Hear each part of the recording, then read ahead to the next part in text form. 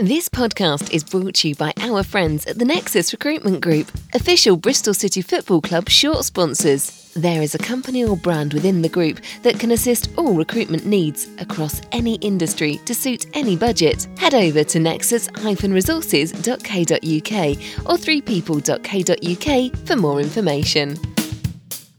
Three Peeps in a Podcast. Hello and welcome to Three Peeps in a Podcast, the bonus show. I'm trying to keep this summary PG, so here it goes. Persistent precipitation in Peterborough isn't enough to keep persistent Bristol City down, and they come from behind to win a 5-goal thriller at London Road. Got through that one, Matt? Very good, my friend. Yeah, very good. What a day. What a day, wasn't it? Journey was all right, actually, to be fair, wasn't it? When you've got 4 people in the car and you're talking and who knows what we spoke about, but it got us there.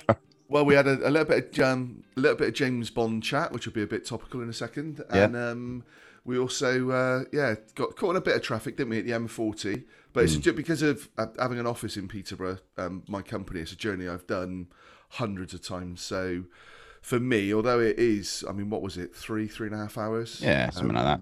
It kind of does go quite quickly because I know where I'm going with it. So, yeah. And the Cross Keys pub worked out well. You know, it was car park was there for us.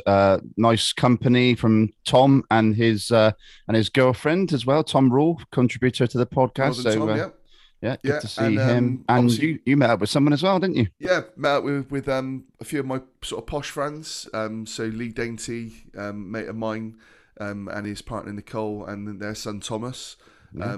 Simon Horton, who's a guy travels up from Horsham actually, but is a Bristol City fan, born in Bristol, and a couple of other mates, Kev Randall, who's out there as well. So no, it was good, and it's one of those places, wasn't it? We drove into thinking, oh, this looks a bit ropey, but when you sort of, you know, as you say, with free parking, and we went in, and it's an away fans pub. Yeah. They align themselves to good atmosphere, big TVs, massive TV screens with the Sky football on for Man United Everton. So no, it was really good, wasn't it? Yeah, absolutely. Shame it was a 20.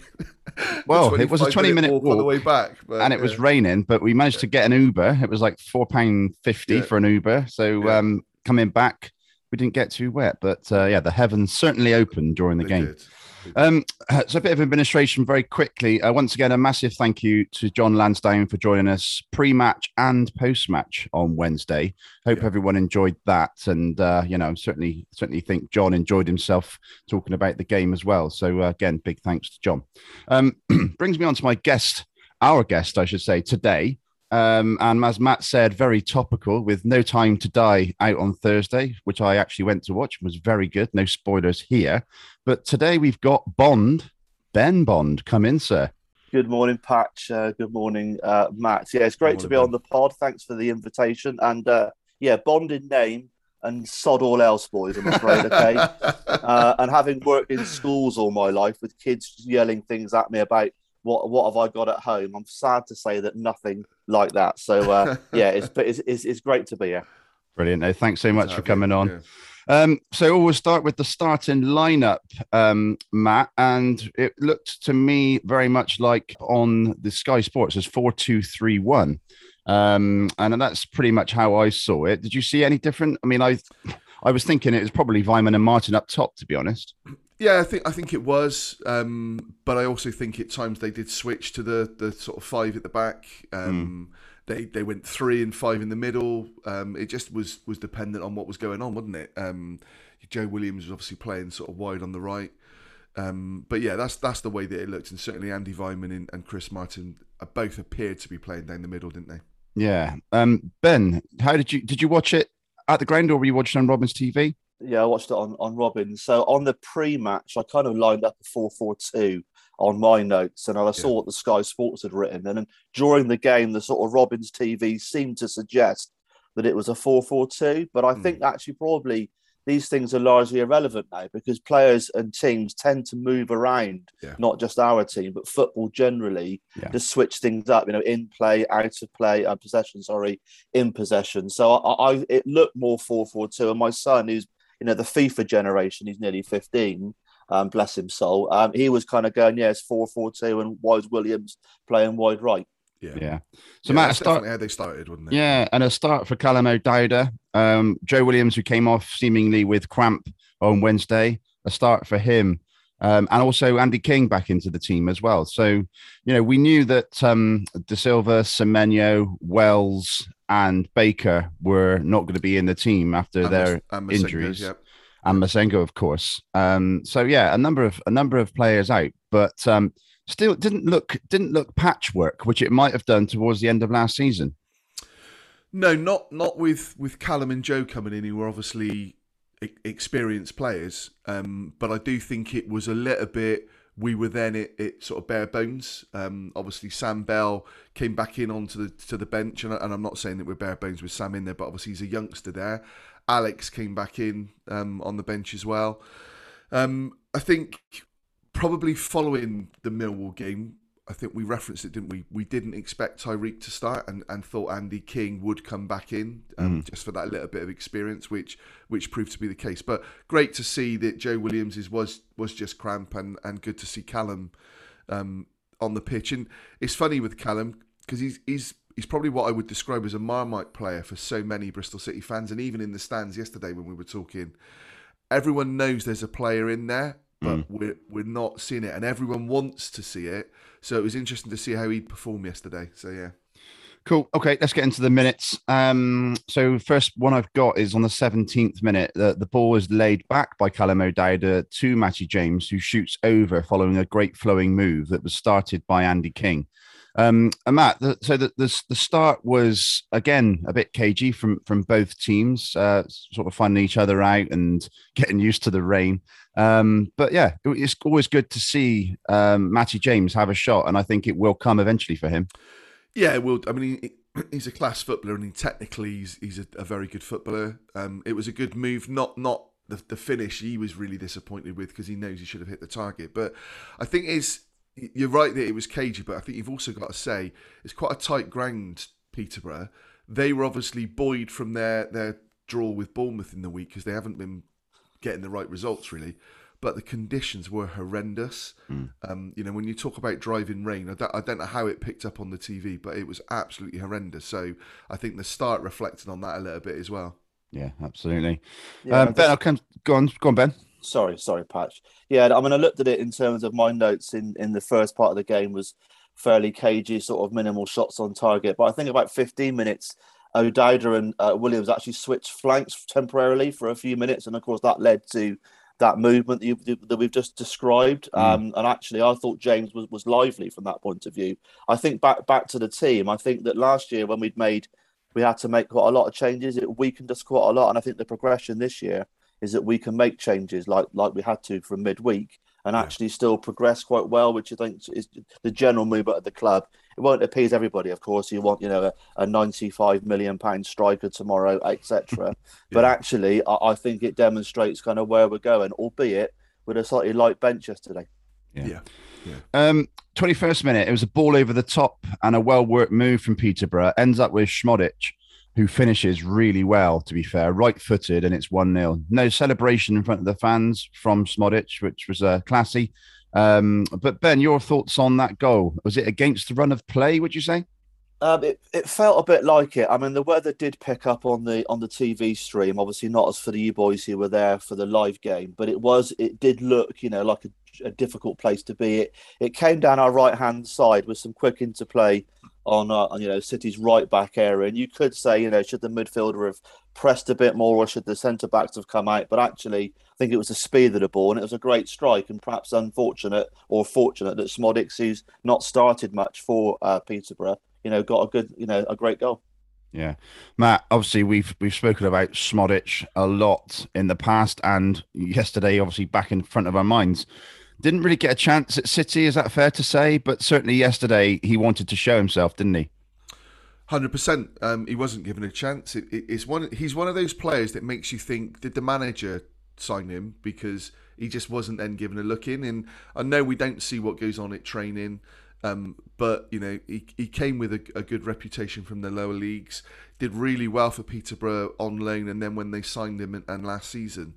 And as a player I like, I followed him on social media. I've got a lot of time for him.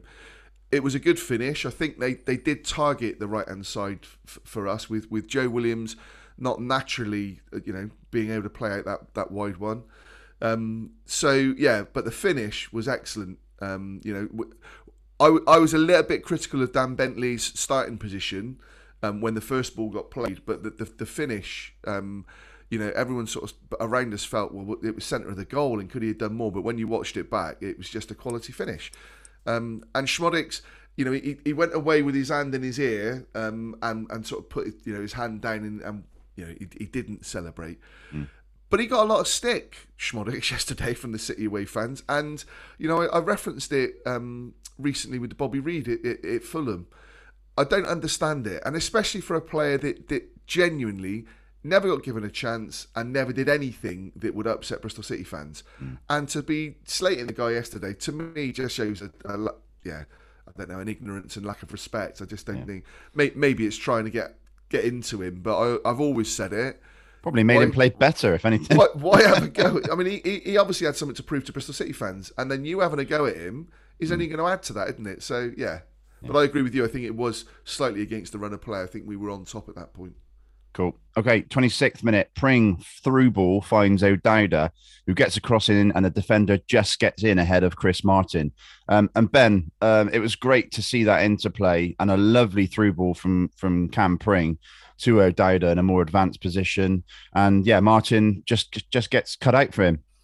Yeah, I think against we sort of started to do some great things in terms of midfield. I didn't really feel Chris Martin had perhaps the best start to the game, and we'll come to the ratings, I'm sure, with Matt's stuff later. But actually, it was good. And at that point, I'd written down that we were kind of quite compact. We'd switched back O'Dowda and Williams had gone back to their original kind of flanks, if you like, which I thought was quite interesting. And again, I think it had Peterborough guessing, so it was good. And I put here that Pring looked quite lively at that point. And he started to come into the game, perhaps live. He was even better. Yeah, Matt, was Pring better for the rest? Definitely. And actually, I think, going back to Ben's point about the strength in depth, Cam coming in at left back is probably where he sees himself playing. But it gives us that extra, you've now got him, you've got Jay Da Silva, you've got Callum now back fit. And the ball that you talked about was a great ball, but you've also got to say the run has to make the ball as well. So if Callum doesn't start off on that sprint, then Cam's not, he's not recognising it and playing it in behind. But yeah, it was a really good move. And Callum was lively as well early on. Thought he put a couple of really decent crosses in. Okay, one player that did get booed, Matt, was Thompson, and we'll come on to that now. 33rd minute, terrific corner from Matty James.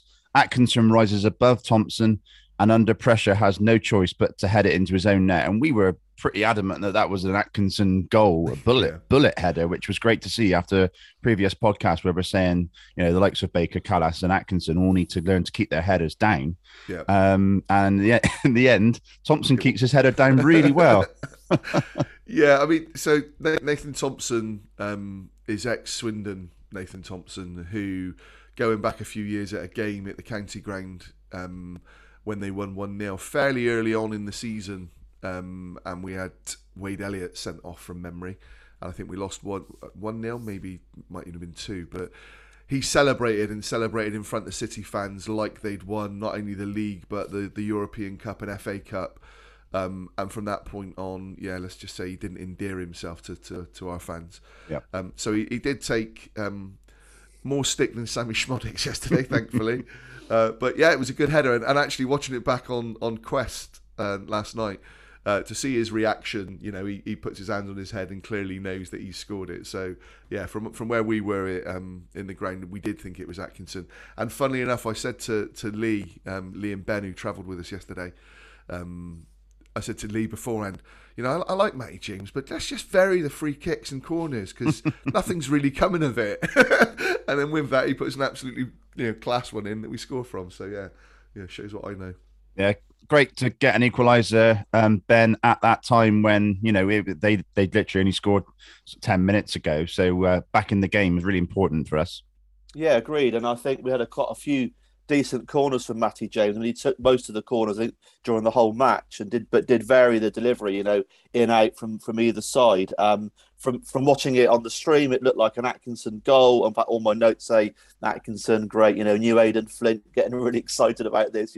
Perhaps we shouldn't say that. We should have done the new Rob Atkinson. But and then actually, for Thompson, he had quite a good game actually. So it was even better that he played quite well and still scored a great own goal, which I think is quite pleasing for us. It's funny actually, Ben, because being there and watching his positioning, he looked like their weakest link. Quite often he seemed to be out of position, and Callum really got at him. So, from and you can see it obviously when you're there and watching the whole pitch. But yeah, it was good to see him score, I've got to say. Definitely. 40th minute, a throw in from Pring back to Atkinson, a great forward pass with power to Vyman. He expertly cushions it to Williams, both first touch passes. He finds James, sets up Martin, his shot saved. The rebound falls to George Tanner, who passes it home from 15 yards, and it's 2-1. And Matt, that was watching that back on the highlights this morning. You didn't realise how good a move that was. It was just quick passing. I'd never like to see the ball go backwards from a throw-in, but it was great that Atkinson was in space. His pass was perfect, as well as the control from Vyman, the neat first touch from Williams.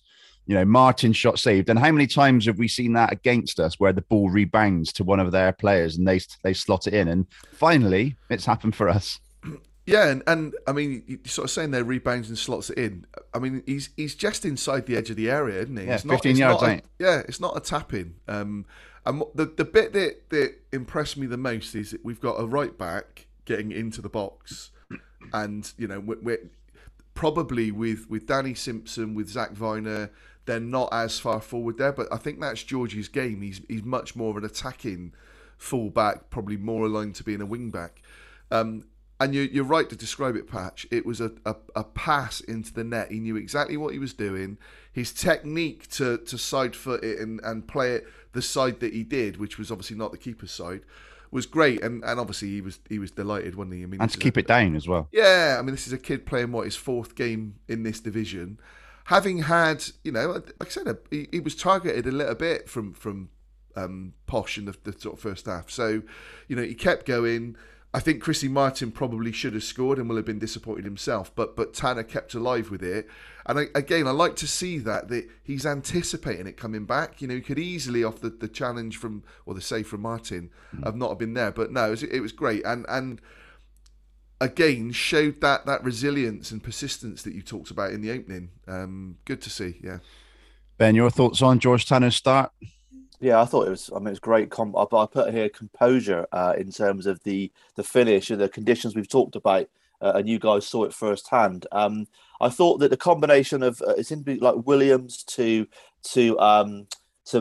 Matty James, and then Matty James to Martin for the build up. We saw that quite a lot during the game, and that was really quite good with Williams coming inside and going through almost Matty James, and then obviously Martin shot. I mean, I think Martin probably could have scored, maybe should have scored, and certainly my lad thought that would have happened. But yeah, it was really good, and it did actually bode really well, because at that point on the stream, the City fans were in really good voice. You boys were really giving it some at that point, and so we scored on the crest of that wave, and I think that was really crucial, albeit short-lived. Yeah. Well, and Matt, you're taught, and obviously coaching younger teams that you've done in the past, you're taught to play triangles, and it never really happens at schoolboy level, but it was evident there for that goal. It was perfect. It was, and Ben's right to call out the conditions as well. It helped with the conditions because you can zip the ball about, and that move, it was really flowing, very good control, and it was great to finish. And what I liked about after the goal, you had Matty James and Andy King that I watched, who were doing the whole sort of pointing to the temples. Let's think about it. 5 minutes to go.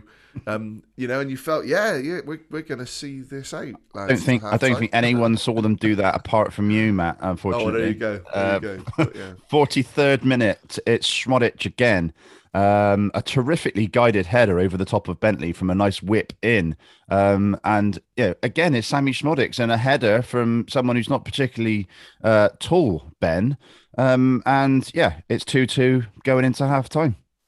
Yeah, and it's sort of again with the energy that we had behind us at that point, to go 2-1 up, see out half time, go in and have a dry off and have a whatever you have at half time, And actually, it was just a great header. I watched it back since. I don't think you can do a lot about it. Maybe you could have been tighter, but the loop of the header, the angle of Schmodics, it was lively during that first half. And I'm not sure we could do a lot about it. We could unpick it probably for all afternoon and work out that, someone could have pressed higher or stopped the supply. But actually, just a decent goal from a short bloke. Yeah. 2-2, half time. The analysis comes in from Rob. Another cracking game, always going to be the way with Peterborough's open approach. To be fair to them, it's refreshing. Good to see us wanting to engage in a similar manner, makes for good entertainment, and prefer watching us play like that. Thoroughly deserves our lead on the back of a concerted period on top, but 2 great finishes from Schmodic to level things up going into the break. Need to regain our momentum. Game there for the taking still. And I think he was quite right with that. Spot on, yeah. Yeah. Okay. Into the 47th minute. It's no doubt a free kick. A Williams header is saved when working the keeper well. So Matt, we come out of the gates really well. Yeah, we did. I was surprised we didn't change it around a little bit because, as I say, I felt we were being targeted on that right hand side. And when you compared the two, and obviously you've got to compare what they've got on each sort of flank as well. I thought he might look to switch it a little bit and try and bring Williams in, but credit they didn't. And I thought a number of players in the second half really stepped up, and Joe Williams was one of them. Really started to get involved towards the end of the first half, to be fair, but especially that, and a great little whip, little sort of dink free kick in from Callum, and he was unlucky not to score. Will have been disappointed, I'm sure. Ben, Williams coming back into fitness and Masengo going out injured. In terms of, they're not the same sort of player, but they bring the same sort of energy and drive and enthusiasm. Would you agree?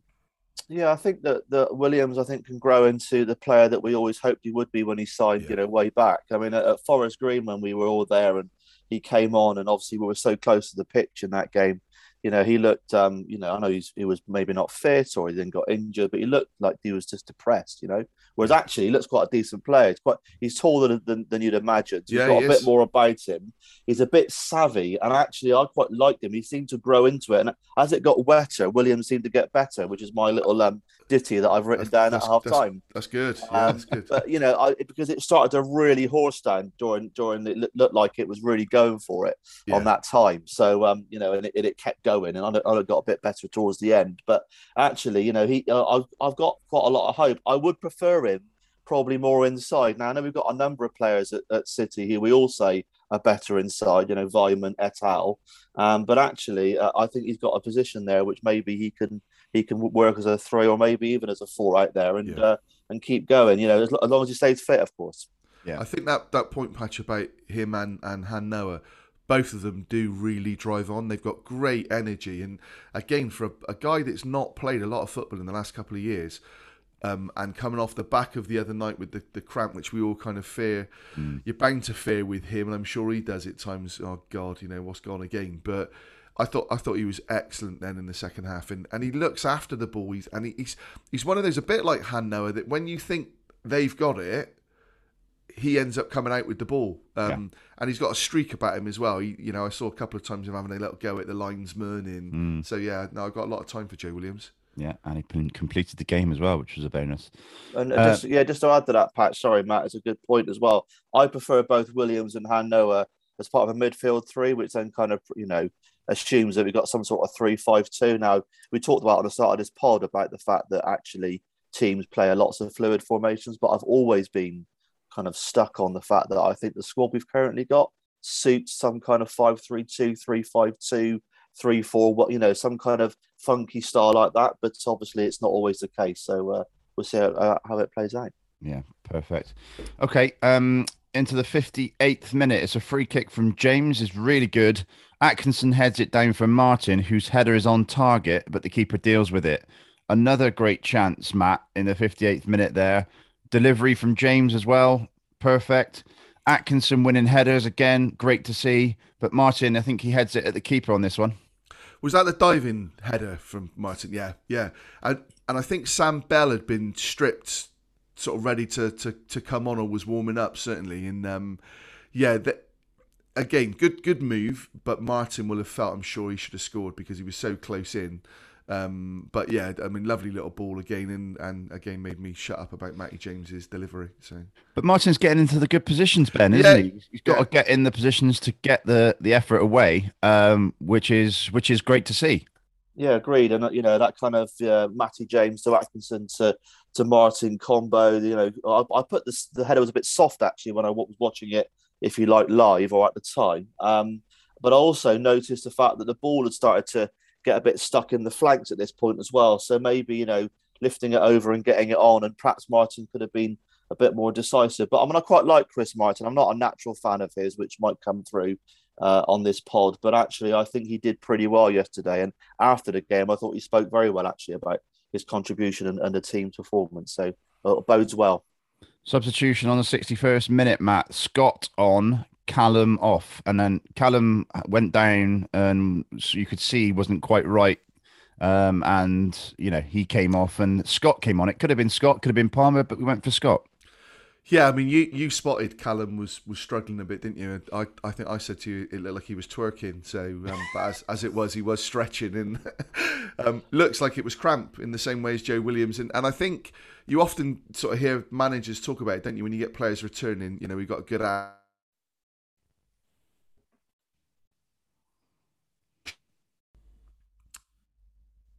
Yeah, so I think Scott coming on was the right move, and as it turned out to be the case, I think Casey didn't cover himself in glory the other night. So yeah, Scott was probably was definitely the right choice. Yeah, and for you, Ben, watching on TV, was it like for like in terms of position, or? Well, actually, talking to my FIFA oppressed young lad, he's going, it's 4-2-3-1, Dad. It's it's. I don't know, how can you tell that from a Robins TV? It looked. I was surprised with Alex Scott coming on. I thought that Casey might be worth a shout. His recent efforts, he's been nearer the squad than maybe Alex has been, and coming on, but. I guess it's horses for courses, and maybe the pitch want the endeavour of Scott rather than the luxury at that point maybe of a Casey Palmer. Yeah. Okay. 77th minute. It's a ball in from Joe Williams to Chris Martin, and it's saved well. The long throw-in falls to Matty James, whose shot has little power and is cleared. I thought that was a good move, Matt. That one. It's a shame that James didn't quite connect with it, but still, it's pepper in the goal, keeping the shots going in. Yeah, we've talked about the other night not having any kind of creativity or attacking intent. And Rob's comment at half-time was spot on. It was a really, really open game, too open for both managers, I'm sure. But as fans, seeing the ball kind of going end to end and seeing City attacking like they were, my only surprise was in the conditions that we didn't try a few more long range shots, and the way the ball zips, really difficult for keepers in those conditions. And neither side actually attempted that very much, did they? So, but no, that was a really good move. And again, I've been critical of Matty James of late and not seen him get forward enough. But he was another one, like Ben said, that as the game wore on, just got stronger and stronger and more involved. So, yeah, another good passage of play, Patch. Yeah, absolutely. 80th minute, a great last-ditch tackle from Alex Scott. Now, this is something that probably won't get picked up in the highlights, but I thought that was such an important slide, well-timed. It's something that you want to see your midfielders getting back and getting those tackles in, Matt. It is, and a young lad recognising the danger and not watching the play, or and I think it was on Thompson, or it might have been on the Canny, the lad they brought on, but a brilliant tackle. And if his timing is out in any fraction, it's a penalty and probably the winner. So yeah, no, it was really, really mature play from Alex Scott there, and an absolutely cracking tackle. Yeah. One for you, Ben, in the 83rd minute. Callas bursting forward this time. Crosses it into Martin, whose slide isn't quite close enough to contact. it. But we've seen Callas whipping the ball in really well in the last few games. Crossing is fantastic. And it wasn't quite Gaza in Euro 96 slide, but and he wasn't quite as close, to be fair. But again, chances being created. Yeah, it was decent, and I wrote that we were showing quite a lot of desire here. I mean, back to Matt's point. I mean, the lad Canu had just come on to the Scott clearance that it was on Canu was really well timed, because actually, the guy's come on, he's fresh, he's in it, and Scott did really, really well. And back to that chance, again for the when you just described, Patch, I thought we did lots of desire there. Maybe it was a bit too heavy on the pitch, maybe it was the conditions, but actually started to show some real intent again. And perhaps at that point, maybe live, it looked less obvious, but from viewing it on the feeds, it looked like we were pressing quite well. Yeah, we were. I mean, and actually, Patch, you called it as well with that one. We felt that Thomas should have actually taken a shot, because it opened up for him, didn't it? I mean, it's funny. We've seen him do that. We know Rob Atkinson has got that in his locker. I mean, he's probably. I can see him being right up there with Adam Webster at bringing the ball out like that. I think he even gets forward more than Adam Webster did. But it was a great move, and I just felt, Thomas. Like I said, with those conditions, Thomas had a shot. It would have been. You would have been talking about that one for years, wouldn't we? Yeah. So 85th minute is the moment. It's a tenacious ball retention from Joe Williams. I can't underestimate how important that was. And watching it back again this morning, it bounces off of someone's leg, bounces off of his chest, falls well, and he's still got the wherewithal to play a lovely ball into Chris Martin, who's still got plenty to do. There's not no bones about it, and he bends it right-footed into the left as we look at it. Goal, and it's 3-2 to City, and a great Klinsmann dive to boot. Ben, talk us through that one. Yeah, I think it was coming, Patch, and I think we talked about it in the earlier points. I mean, from the point of view of the build-up to it, you had James involved in it as well before it broke to Williams and the work that he did that you just described. And again, Martin had work to do, as we said, a little bit under his feet, and then he managed to bring out that angled, looping, sort of curling, great finish, and the keeper has got absolutely no chance. And I think that the reaction of probably you guys there, but certainly the players, recognise that they actually had worked really hard for that, and it's good to see. I mean, I'm not Chris Martin's best fan, but actually yesterday, maybe in an away game when it's hoofing down with rain, he's better in the league. But perhaps he's also got to be good on a warm Tuesday night in Coventry, or wherever we're going for the promotion party. Don't mention the P word, okay? Peterborough's only, not promotion. All right. Yeah, Matt, that goal sent us all loopy, didn't it? Yeah, you went crazy, to be fair. But when you've got a big bloke like Patch by the side of you going crazy celebrating, I think my ribs are a bit bruised this morning. But it was I mean, like you said, the Joe Williams tenacity was superb. I do like Chris Martin, and he gets a lot of stick, Chris Martin, and has done this season.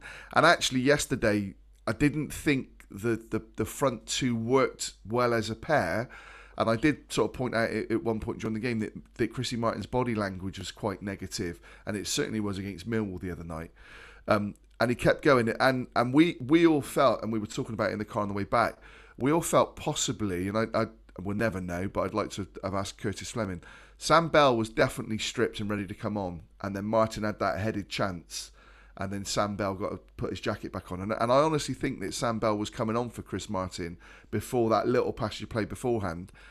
Great management, wasn't it? Maybe turned a corner and great management, and it was a top finish, top finish. Yeah, and the players went crazy, didn't they? I mean, obviously the fans did, but the goal where we were in the ground, and it's they've redeveloped some of it, but it's an old ground, isn't it?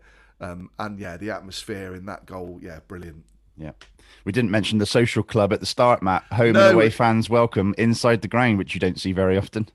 No, you don't. And again, really, quaint's probably not the right word, but we were chatting to a few of the posh fans in there. That's what you want. There's no need for any trouble or anything like that. To be able to go in there. Ironically, when I went to the toilet, there was a guy in there. he was a Scottish guy who said he'd only moved to Peterborough a couple of months before, but he had a Peterborough shirt on, and now he was living in Peterborough. That was going to be his team. Yeah, and he was saying, well, they've got Sam Schmodix, and there was a Bristol City lad at the urinals, and like, oh yeah, he was SHIT for us. He won't I bet do you anything. had to say something about that, Yeah, didn't you? he won't do anything. And I said he was never given a chance, mate, was he? And then obviously the game develops, and I bet he was thinking, oh Christ, I hope I don't meet that bloke on the way out. Brilliant. Point to note, in the 89th minute, there was calls from the bench to Fleming to make a change, to run the clock down, and Fleming was really adamant. I could see it in his face and his voice. Calm down. We're seeing this game out. To Pat Mountain in particular, it looked like, didn't it? And not an argument, but it was very much, I'm in charge. Exactly that, Patch. Exactly that he was the man in charge, and it was like, calm yourself down. We're seeing the game out. We're fine. And it was good to see. We'd said, didn't we? There was quite a bit of time where it seemed like the three of them, or even the four, because Paul Simpson came down at one point from the stands. There was a lot of talking, and you're thinking, well, make a decision, do what you're going to do, or at the end of the day, they got it spot on, didn't they? So before we do the final bit in the 90th minute, there was a shout from someone next to me about Darren Ferguson and not being his dad. Matt, any recollection of that one? I think I said something like, shut up, Ferguson, you're not your dad. Three Peeps in the podcast. He's done amazingly well at Peterborough, let's be fair about it. And but he's one of those managers that is constantly moaning, probably much like his dad. And I was a massive Alex Ferguson fan, Sir Alex Ferguson. But he was just constantly in the fourth official's ear. Every decision that went... I mean, Andy King got booked for a challenge, and Ben might have seen it back on the TV. From where we were live, and it wasn't that far from us, we thought he won the ball and didn't see anything in it, and I guess it was his follow-through. But Ferguson was going crazy about it, and they felt they should have had a challenge before. And I think Alex Scott made another challenge on Thompson in the box that they were claiming a pen for, and it was from that we then scored literally seconds later. So yeah, he got on my wick a little bit yesterday, it has to be said. Okay, into the 90th minute, and it's a superb save from Dan Bentley from a free kick from Grant. He stays down as well, just long enough to see out the game. Maybe game management, but who cares? We won. And Ben, another great save from Bentley. Yeah, and I think we can't argue the quality of Bentley over the last, few years. He's had a few things that goalkeepers make mistake-wise. He seems to bounce back. He came to us with a decent reputation, but one of making the odd rick and then coming back to it. And actually, I think it was clever, and it was. I think the side of the side's progressing in terms of game management. The naivety of all the youngsters from a year or so back. Now we've got people that have come in that can see the game out, and Bentley, and all getting more experience, because Bentley's been with us now a few years. I thought, back to the Fleming point, he started to get quite animated on the touchline, and again, the cameras cut to him quite a lot during that period of time, and I quite like that. I know that on this pod you've discussed many times where the manager should be, and I'm very much the manager should be down by the sidelines. I think it helps the players in times of adversity, as well as when things need to be a bit more considered. So it was great, and I think Bentley. My son actually said to me while watching that, we would be in League One if it wasn't for Dan Bentley, not this season, but over a period of time. Perhaps it's a little bit dramatic, but actually he saved us on a number of occasions, and the amount of points that we've gained through some great Bentley work and his gamesman professionalism, I think the word is. His nice has been really, really pleasing for us. Yeah. I think it's one of those that you understand, having the manager or one of his coaches in the stand looking at what's going on, because you do get a much different view of it. But I'm with you. I think having him on the touchline and seeing Fleming yesterday as he was. I'll also say as well, Patch, it was a horrible, horrible day yesterday. And Marina Dolman is there again, watching the team, goes home and away, but in those conditions as well, and to see her in the stands celebrating that sort of Christy Martin goal as well, fair play to that lady. That's a huge credit to her. Good to see. Good shout. Okay, so 3-2. I was always confident of a win. Every time I go away, confident of a win. Just how confident were you at halftime, Patch? Just let our listeners know. Very confident. Yeah, and what was the score going to be? 5-2. I honestly thought we would win 5-2, but I'll take 3-2. Yeah. But there we go. Matt, let's come on to the ratings, which we did calibrate on the way home with Ben from Robin's on tour and his dad. And Ben obviously as well got lucky with Andy King's shirt. He did, so fair play to that. And while we're doing that and while I'm filling, would you mind sending me it again? Because I've just deleted it because I just sent you that message to say I'm reconnecting. This country. I know, start with Bentley. Go for it. So Dan Bentley, superb. Again, I was a little bit critical of his starting positions a couple of times with the ball getting hit over, but with the conditions as they were, there was one in the second half where he seemed to think the defender was going to get there, and I worried that we got caught out. But yeah, the save at the end that gives you the 3 points, and you know. Yes, he conceded 2 goals, but I think they were 2 quality goals. As Ben said, the Schmodic's header was brilliant. And his first goal, I think Gregor described it as a wonder goal. So we've gone 7 was the agreement in the car on the way back for Dan. We just thought it was a really, really solid performance. Ben, chip in if you disagree with any of these ratings. Yeah.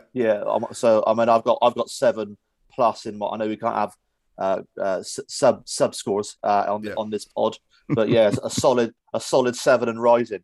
Yeah, no, absolutely. Georgie Tanner, we had a bit of debate. Ben Mead, Robbins on tour, wanted to give him an 8. Thought his goal and his performance. We felt he was probably targeted a little bit in the first half, especially, but it was a really solid performance again from him. And obviously the goal was the composure was brilliant. So we went 7 for George. Yep. Thomas Callis and Rob Atkinson, again a little bit of debate around it. Because we felt both defended really, really well. Yes, Peterborough had opportunities, but unlike recent games, not through the middle, and both brought the ball out well. So we thought they were actually above what we would expect. So again, then it became a bit of a theme where we thought, crikey, we're going to give everybody a 7 here. But we went 2 7s for Thomas and Rob as well. And then keeping the theme, Cam Pring, you looked at the back 4 and thought, Cam's done exactly what we would want as well. Was really solid. Couple of really good moves in his combinations with Callum. Was a little bit a bit bullseye. This is what you could have. The combination I think looks like it could be really good. And then you've got Jay De Silva in the mix as well. So we went 7 with Cam as well. Just to add to that, but sorry, yes, Matt. I mean, I've got Cam down as a kind of a 6 with possibly getting better. I felt that he maybe was slightly quieter. Watching it again, not live, it's maybe difficult to see some of the kind of off the ball nuances that you get at the game.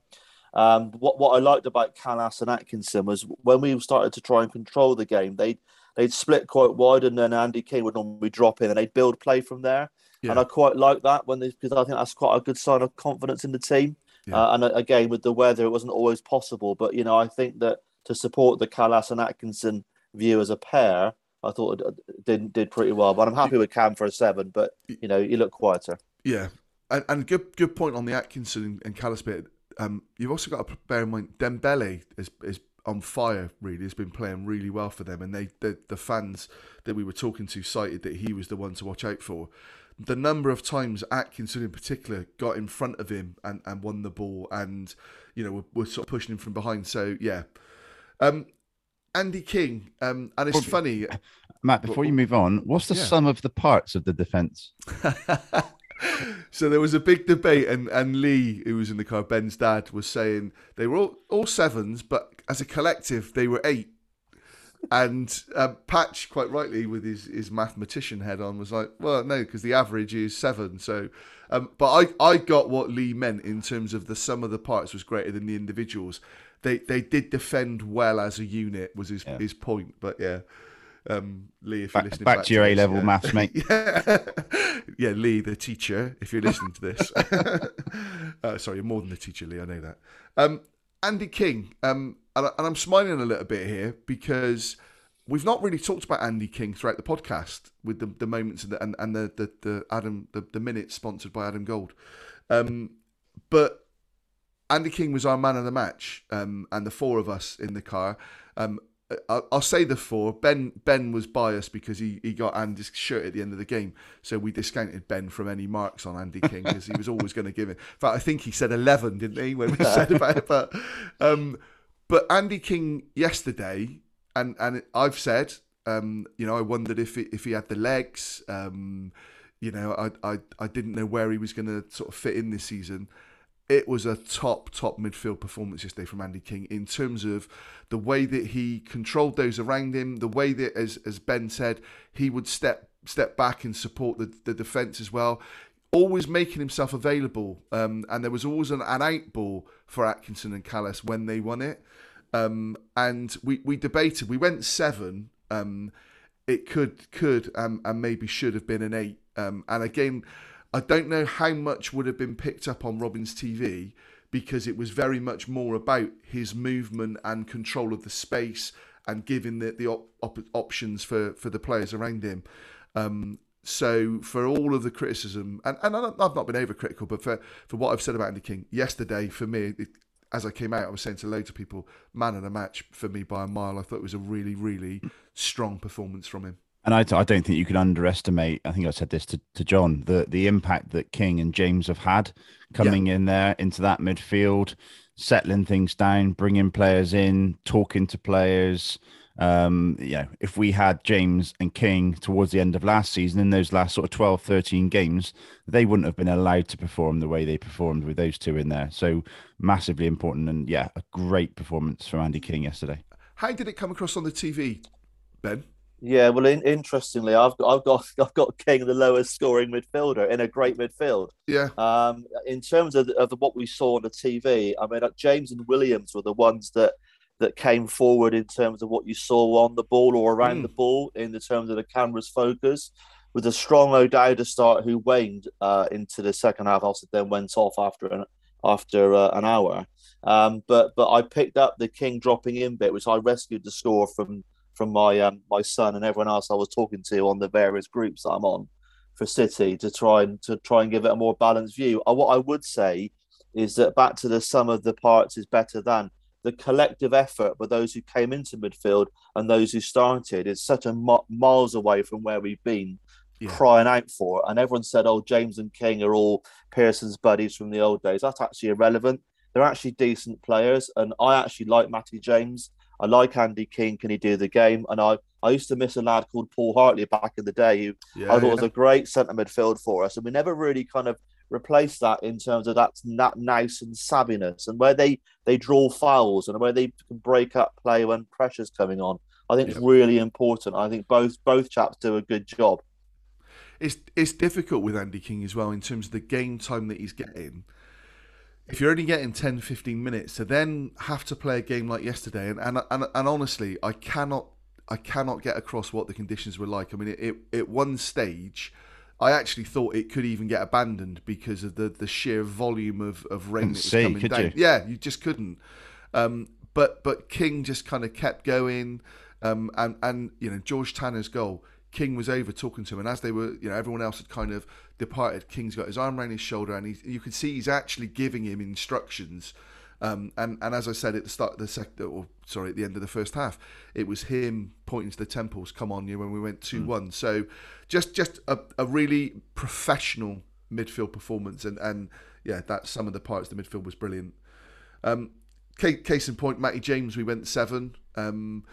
I thought he started off fairly, I was going to say innocuous, and that's not true, fairly quiet, then got on the ball, but from the sort of moment of that shot, 17, 18 minutes, whenever it was, from that point on, he was involved in so much that City did going forward, both from the dead ball and what he was creating as well, and again, puts in a huge amount of efforts. There were a number of times where we were clearing the ball from corners, and it was Matty James that was bringing the ball out then and looking for that outlet with Weimann or Martin. I thought it was a good performance from him, so we went 7. Callum started off really well, we thought. Bright got a good combination with Cam, number of good crosses. Obviously had to go off on 60 minutes with cramp, so we went 6 for Callum, and he did fade in the second half, and I think that was just down through to tiredness. But it was a good comeback from him. I hope, we hope it's cramp, international break. I'd be looking to start with a similar side to what we started with, dependent, I guess, whether you've got the likes of Masengo back. But I thought defensively and midfield was excellent yesterday. Joe Williams, another one, started off, I thought, got in a... I don't know how often Joe's played in that position, but it must be an unfamiliar position for him.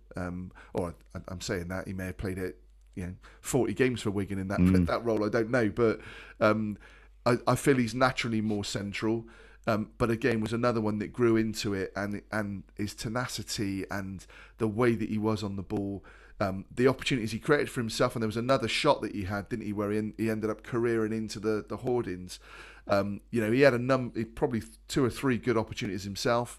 The third goal was down to his strength and playing it off. So we went 7 for Joe.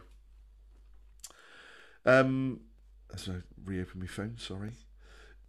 So Joe Williams 7, Chrissy Martin, and even now talking about it, so I'll be interested on Ben's take. So we went, after a lot of debate with Chris Martin, we went 6, and as I've sat here this morning and as we've talked about it, I don't know whether that's a mark low. He's been involved in a lot of what we've said, haven't we? He really has, and not necessarily scoring apart from the goal that he scored, but getting on the end of stuff. Yeah, and it's easy to when you're watching it on the TV, and as I said, his body language at times I wasn't overly enamoured with, but he worked his socks off yesterday, and we expect that, we do, and when we talk about Andy Weimann in a second, but he won a lot of ball in the air. Again, was the one who was physically being from the defenders. He's the one that has to take the brunt of those sort of challenges. And we didn't mention as well, Matt, in the second half, when he actually took a man on as well. Yep. Oh yeah. I mean, and Chrissy Martin, no pace, the slouch. He gave that the defender a real. Well, in fact, 2 of them a real run, and was the one that got the ball. He won the ball, didn't he? So, yeah, I don't know about you, Patch, but I'm looking at it this morning thinking I think it's got to be a 7. I really do. Let's leave it to Ben to decide that. Yeah. Yeah. So I've gone 7, and that's even with the comments I've made with my. Limited view on a TV screen and my sort of bias or lack of objectivity around Martin. I recognise the improvements that he's made in his own fitness, but strikers are there to score goals. He scored a goal. He was involved in stuff. I mean, my son calls him the pace machine in terms of ironic chants and everything else, but actually he did actually show a little bit of pace in that second half with a few channel balls. So I went 7 for Chrissy Martin. And I think the other thing to say on it is, we haven't got a like for like. There isn't a physical forward that we've got. And had Naki been on the bench, I'm sure Naki would have come on and he will give you something different, run the channels in. But Chris Martin's playing an awful lot of football, getting an awful lot of stick from the opposition. So, and I'll listen back to his interview, Ben. I'm interested in you saying how well he spoke. But yeah, you've been asleep since you stopped driving. You've been asleep until now. I didn't. I ended up coming in. It was at the end of Strictly, so I missed that. I might watch that back. But I had a sandwich and then watched a film on Netflix called Guilty with what's his name? Has completely gone out of my head now. It come to me. Don't Great watch film it. then. Don't watch it. Yeah, rubbish, absolute rubbish. So yeah. So no, yeah. But you're right. I did wake up at 9:30 and then got changed on the pod. So yeah, I think 7's the right one for Chrissy. And then Andy Weimann. We talk about a 6 and what we expect. And yesterday for us in the car coming back, Andy's always going to work hard. He's always going to run for you. But that was it yesterday. Didn't feel that he contributed enough with what we were doing going forward. I can't recall many standout moments from him, efforts on goal. So it was his work rate, but that's the absolute minimum, and he's playing as a 2. So we went 5 with Andy, which might be harsh because that's then the only 5 in the entire sort of performance. How many times this season, last season, has he been our standout player? And Yeah, the engine absolutely. room? And he's had a couple of MOMs from us on here, hasn't he? But absolutely. we just didn't feel that he I mean, did his enough standout yesterday. moment was his contribution towards Tanner's goal. And the way that he cushioned the ball, and his key contribution to that goal. Yeah. But yeah, the sort of the power and the drive was mainly coming from Williams yesterday. Yeah. But again, Ben, really interested to see how you saw it. Yeah, I mean, it's an interesting one. I gave him a 6 because it was an away win. It was a to and fro game. You never know the impact he's had on other players that we can't see on TV or we don't pick up live or whatever else. He's part of a winning away side. So, what's expected to win a game? He was part of a side that won a game. So that's kind of my logic and rationale behind that. But actually, I didn't think it was particularly standout yesterday. I've questioned it in my own notes and trying to pick up on evidence, really. And I'm perhaps being generous because of the euphoria of smashing in the winner late on. Yeah, I think that's a good point. I think that's a good point. And it would be nice, Matt, to have everyone at 6+, wouldn't it? First time. Yeah, ever. and it would. Well, not ever, but for a while. And Ben's point's a good one. In an open game, an attacking game, and it was funny listening to John on Radio Bristol, phoning in to Jeff afterwards, and I know John he travels home and away every game on the train. I don't know if he travels to home on the train, to be fair, but certainly the away games he does.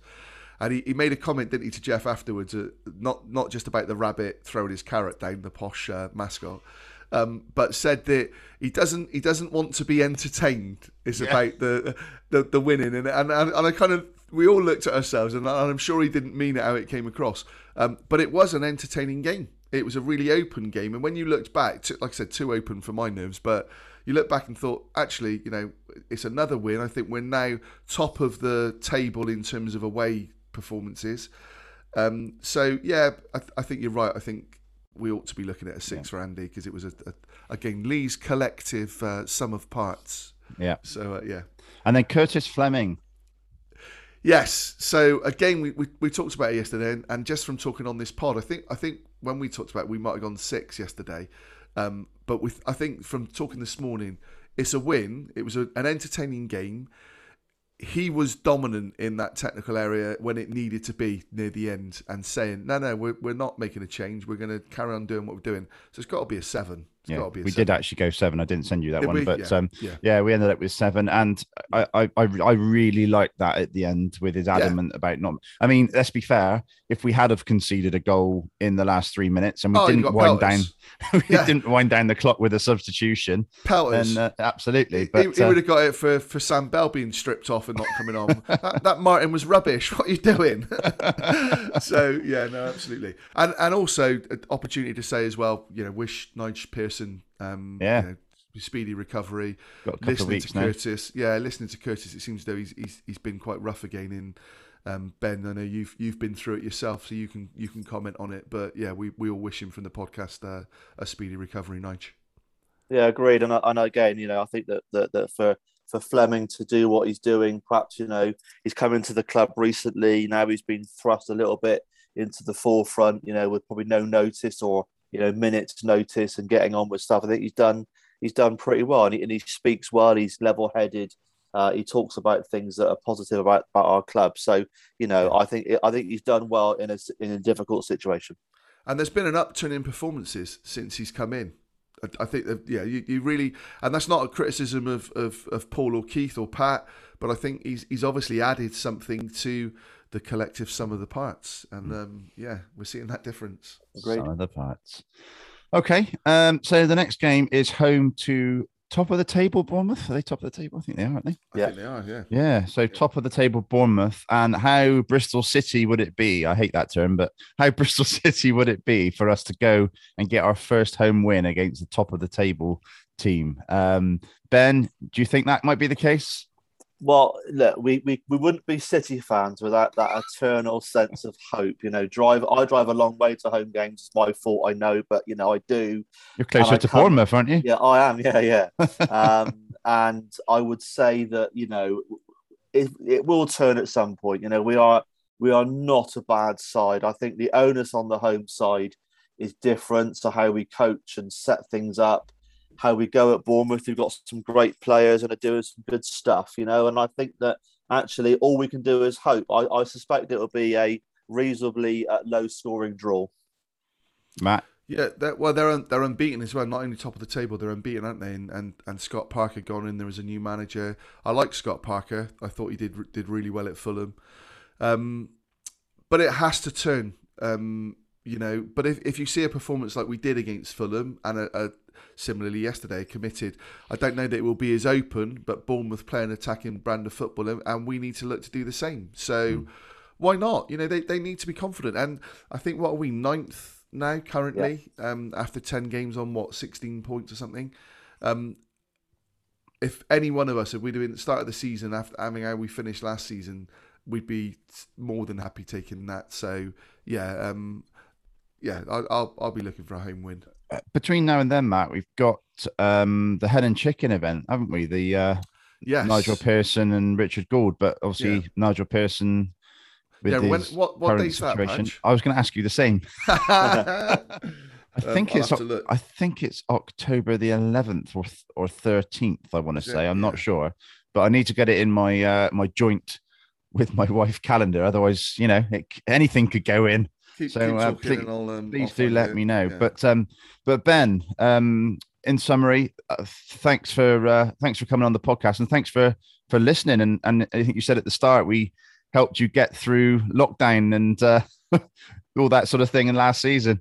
Yeah, it was decent. It was it's a decent podcast. Again, I'll use the phrases, I like it, but a thinking fan podcast, because we've got to think about, everyone feels about football. It was an emotional game, so trying to bring in some objectivity, I think, is quite important, and almost impossible, of course. But that's really interesting, and thanks for having me on. I think that we talk about a lot of things about the football club, about the lack of home wins, but you only got to go down to the gate and see the general progression of the club over a 10-20 year period. We are going in the right way. You mentioned, I live on the South Coast. Bournemouth is down the road from me.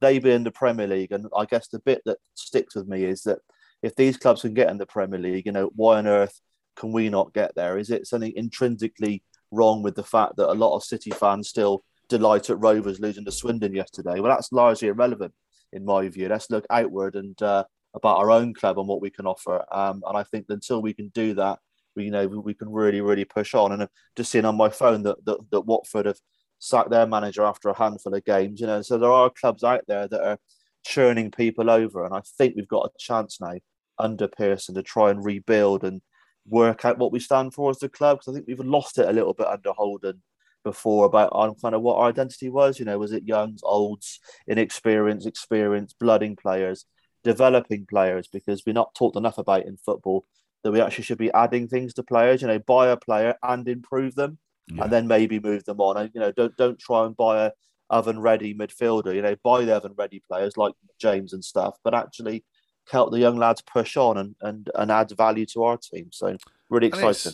Can't argue with that, Matt. No, absolutely not. And it's that FIFA generation again, isn't it? Where the expectation is that, and especially when you've got someone like Steve Lansdown, that you will go out and sign these players for 10, 15 million. And, you've got to be realistic, financial fair play and everything that goes with it, plus what's happened COVID-wise. But I absolutely agree with Ben, in terms of us finding that identity again and connecting back with the fans, and a group of players that are now starting to do that as well. I did feel we were really lucky under Steve Cotterill and that group of players that it's as close as I can ever remember being to a club, and to the players.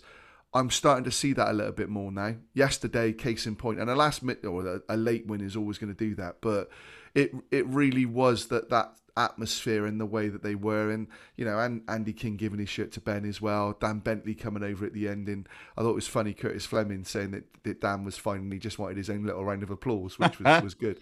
But you're starting to see that, and that's being generated by Nigel Pearson, but also by Richard Gould coming in, and the Hen and Chicken event next Monday, the 11th patch, is case in point in that. And it's no criticism of Dean Holden, and of Lee Johnson before, and of Mark Ashton. we just went down a route that ended up not being what it should be, and now we're starting to rebuild. And it is about time. Ben's absolutely right around the patience.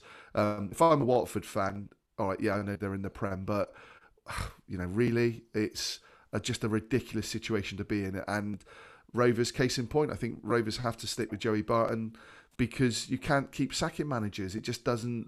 You allow someone to sign a load of players, and then the new manager comes in, they don't fit. So yeah. Let's keep going as we're going, guys. And Matt, if you had to say what time that started at the Hen and Chicken, what would you say? Probably say, if it was me, I'd be looking at around a 7 p.m. start. And looking at it, yeah, it's definitely going to be 7 p.m. Thank you. With probably some brief introductions followed by questions taken from supporters. Thank you. And there's no need to evidence any negative test or any form of vaccine passport, I believe. Brilliant. Great memory, Matt. Great memory. Exactly. Yeah. Thank you, Ben. That's in the calendar. Excellent. So, yeah, once again, thank you to Ben and Matt. We'll get you back. Yeah. Cheers, boys. Yeah, thank you very much for driving yesterday. As always, it's a pleasure. Thank you for your exhilarating company and opening my ears to Metallica and AC/DC. Oh, needs to be done, Ben, doesn't it? Absolutely outrageous. Not again. Never again. Not having Bublé and Roachford all the way home. Right, we'll end it there. Thanks, everyone. Cheers. Take care. We'll be back Take care. for the Bournemouth game. Take care. Bye for now.